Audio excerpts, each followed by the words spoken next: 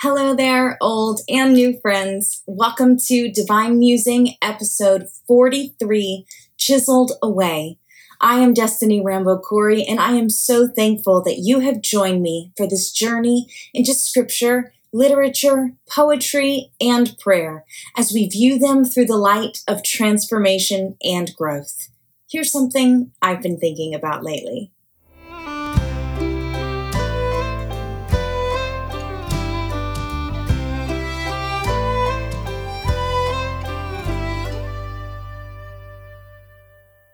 We're going to begin with a lyric to a song of my own called He Starts with the End.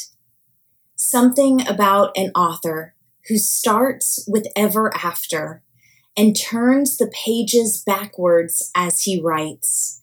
Most would call him foolish, such eccentric methods, leaving all his critics wondering why. But a master storyteller already knows how each mystery develops. He starts with the end in mind, pens the last chapter before the first line. The characters don't have to worry of uncertain fate. He sees how the battle ends. The dragon is slain before he picks up his pen. A man of such brilliance is certainly one of a kind. He starts with the end in mind. Something about a sculptor who knows the stone's potential before the mallet calluses his hand. Others judge his madness, such peculiar tactics simple minds could never understand. That the wielder of the chisel can see a man inside a flawed piece of marble. He starts with the end in mind, polished the statue before its design. The monument doesn't shed tears over what's chipped away. Naming it more than a rock, the figure is freed before it's cut from the block. A man of such vision is certainly one of a kind. He starts with the end in mind. Something about a father who names his sons and daughters before the dust is ordered, let there be. Many often question unexplained behavior, having eyes and yet they cannot see. That the keeper of the secrets knows their fears before they ever think to feel them.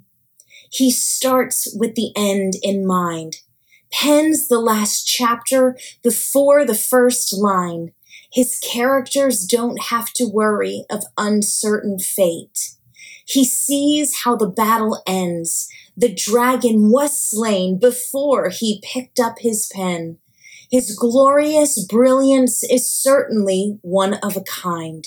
He starts with the end in mind. I touched on this lyric briefly in episode 7, but today I wanted to dive deeper into the entirety of the song and the life lessons that I am still learning from it. I wrote this song many years ago after a conversation I had with a dear pastor friend of mine on a Southern gospel cruise that both of our families were singing and ministering on. One night after a late night singing, I made my way up to the midnight ice cream buffet. I joke with Joel that might be the name of my memoirs one day. Destiny and the Midnight Ice Cream Buffet. Anyways, there were a few others who had the same idea as me, including Pastor Joe and his family. We all sat eating our ice cream, talking about life, and the seemingly unclear path ahead of all of us. I began to express my worry and concern about the unknown and shared with them some of the things I had been walking through and choices I knew I needed to make when we got back to shore. Pastor Joe looked at me and said, "Isn't it wonderful that we serve a God who starts at the end and works backwards?" I grabbed my napkin and wrote his words down and tucked it into my purse. When I got back to the room, I sat out on the balcony, reading that napkin over and over before finally grabbing a pen, and underneath his words, I wrote, "Something about an author who starts with ever after, and turns the pages backwards as he writes. I knew this was big. I knew there was a song in these words and that it was more vast than I currently had the revelation for. I tucked the napkin back into my purse, and those words replayed over and over and over in my head for months, simmering, as I like to say. I would picture God as the great author and how he so intricately and delicately writes our story. I knew what I wanted to convey, I just didn't know how to say it yet. One night, after several months after this moment of revelation on the sea, I was laying in bed watching what my husband calls one of my learning shows. I love to wind down at the end of the day watching history documentaries and nature shows. I love penguins. I love anything to do with penguins. Anyways. I just love winding down with things that are educational or historical, any of those things. So my learning shows. That particular night, I stumbled onto a documentary that was telling the story of Michelangelo carving his legendary statue of David. In my studies, after I've learned that most of what I saw in this show was based on a bit of folklore, but it was enough to light the fire that I needed to complete the song that I had been carrying for so long. In recent days, I've done a deeper dive into what really happened with the creation of David, and the more I learn, the more I see parallels in my own life. I'm going to touch on a few key things in this story that I hope will help you in the ways that they have helped me to truly see how our Creator transforms us into who we are destined to be. Before David was a statue, it was a rock, high up in the mountains, hidden and waiting. The original artist tasked with this endeavor was in over his head. He had zero experience chiseling marble on this scale. In fact, no one alive did.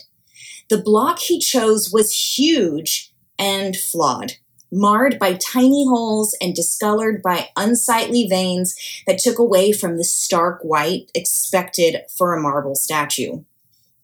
The block of marble was enormous, and it required extensive labor to mine and get down to the place where it could actually be worked on. It was so huge, in fact, that it took almost 2 years to get off the mountain and transport it 80 miles to where it would begin its transformation. It was cut from the mountain 11 years before Michelangelo was even born, and 3 others worked on the marble before he ever touched it, each previous artist leaving it more damaged, ripping into the marble, trying to make it into what they wanted it to be, leaving it scarred, weakened, and nearly impossible to work with. After much frustration and dismay, the stone was abandoned in a courtyard. For over 30 years, it sat alone, exposed to the harsh elements and referred to as the giant by locals who saw it as a symbol of failure and defeat. By the time Michelangelo was finally brought in for this massive project to create the statue of David, he had his work cut out for him, literally.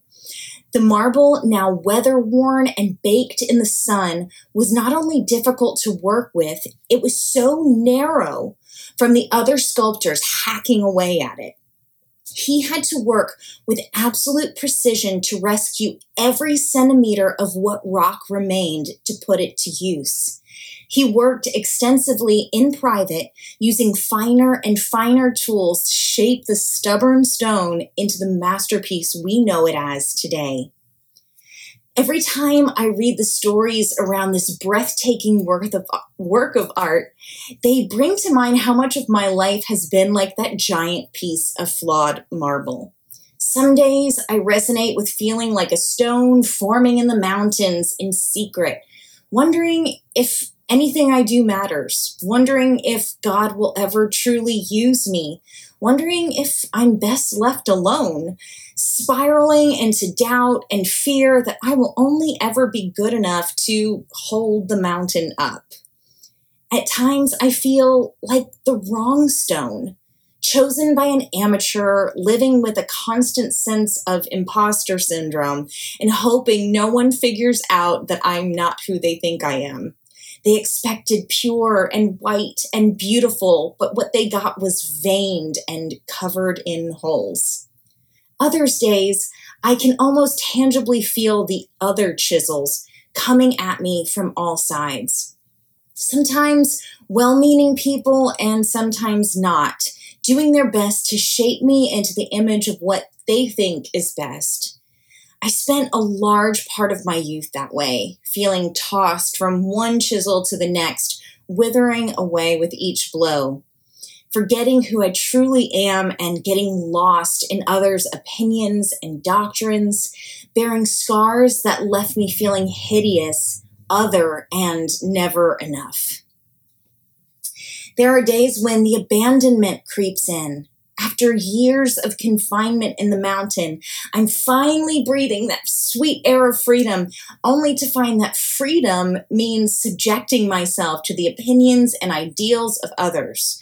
Then, when they get all they can from me or realize they can't do anything more to mold me into their image, I'm left abandoned, propped up in a courtyard for all the world to see as a monument to abuse, failure, lack of conformity. And the icing on the cake is being called the giant, literally being identified as the thing I was born to conquer, somehow becoming the villain in my own story. After years of being abandoned, you start to believe the villagers who rename you, and sadly take on the nature of the giant at times and let the David within you die. But the truth is, that stone was always meant to be David, in the same way that we are always meant to be the fullness of what Creator made us to be. That marble was chosen for a specific purpose, to tell a special story, and only one sculptor knows how to reveal what is already inside the rock. No matter what state of the stone we might currently be in, our Father Creator is waiting with chisel in hand to free us and make us new, to unlock what is hidden and bring it into the light. In a New York Times article written by Sam Anderson in 2016 about this story, he says something so profound that I believe is really relevant to today. He said, "The young sculptor had not run from the odd dimensions of the block. He embraced them, turning them into his figure's signature elements." How many times have we felt like the odd one out, the black sheep, the other, the one who doesn't fit, and we have shamed ourselves for it? The truth is that all of these quirks aren't an accident. When Creator designed us before we were ever even formed in our mother's wombs, He knew that those quirks would make us stand out from the crowd and shine. The world tells us we should all conform to society's latest trends, that we would be better liked if we were relevant or approachable or not so different. They label the brave as too much and the quiet as weirdos. The truth is that every perceived flaw that we wear should be worn as badges of honor, a sign of how intricately our Creator designed us to be. When we surrender to the Master's fine chisel, it's not punishment, unlike so many other sledgehammers have inflicted upon us. His tools wield breakthrough and healing and wholeness. His chisel carves away everything that traps us, every lie etched into our stone, every curse that has sunk into our pores, every bondage we have submitted to and believed in are done away with as He inscribes beauty in the ashes. Psalm 139, beginning at verse 1, brilliantly summarizes everything I have attempted to say today, fitfully written by David himself. "O Lord, you have searched me thoroughly and have known me. You know my downsitting and my uprising. You understand my thought afar off. You sift and search out my path and my lying down, and you are acquainted with all of my ways. For there is not a word in my tongue still unuttered, but behold, O Lord, you know it altogether. You have beset me and shut me in, behind and before, and you have laid your hand on me. Your infinite knowledge is too wonderful for me. It is high above me. I cannot reach it. Where could I go from your spirit, or where could I flee from your presence? If I ascend up to heaven, you are there. If I make my bed in Sheol, the place of the dead, behold, you are there. If I take the wings of the morning or dwell in the utmost parts of the sea, even there your hand leads me, and your right hand shall hold me. If I say, surely the darkness shall cover me, and the night shall be the only light about me, even the darkness hides nothing from you, but the night shines as the day. The darkness and the light are both alike to you. For you did form my inward parts. You did knit me together in my mother's womb. I will confess and praise you, for you are fearful and wonderful, and for the awful wonder of my birth. Wonderful are your works, and that my inner self knows right well. My frame was not hidden from you when I was being formed in secret and intricately and curiously wrought, as if embroidered with various colors, in the depths of the earth, a region of darkness and mystery. Your eyes saw my unformed substance, and in your book all the days of my life were written before they ever took shape, when as yet there was none of them. How precious and weighty also are your thoughts to me, O God. How vast is the sum of them. If I could count them, they would be more in number than the sand. When I awoke, could I count to the end? I would still be with you. If you identify with this story and can see yourself in the stone in any of the phases that we've talked about today, and you are seeking the help of divine to mold you into the fullness of your true self, then why don't we pray this prayer together? Divine Creator, you sent your Son Jesus to earth to show us the way of transformation, the way of surrender, and the way of complete trust in you. Meet us in our frailties wherever we may be on our journeys, and allow Holy Spirit to do the work of transformation. We surrender to the master chisel, and though we may shed some tears over what is chipped away, we trust that you know what you're doing.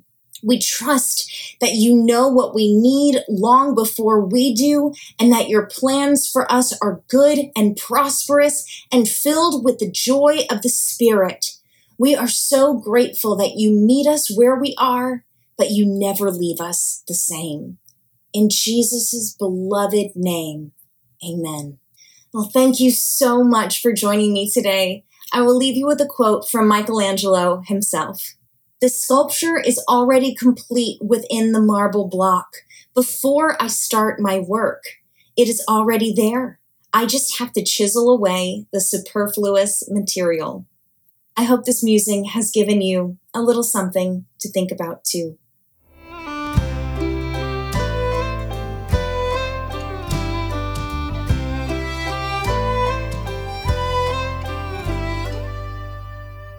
Thank you so much for joining me today for Divine Musing. For more information, head over to www.rambocorey.com. I would love to connect with you on social media. You can find me at facebook.com/Destiny Makes Music or on Instagram and Twitter at DesRamboMusic.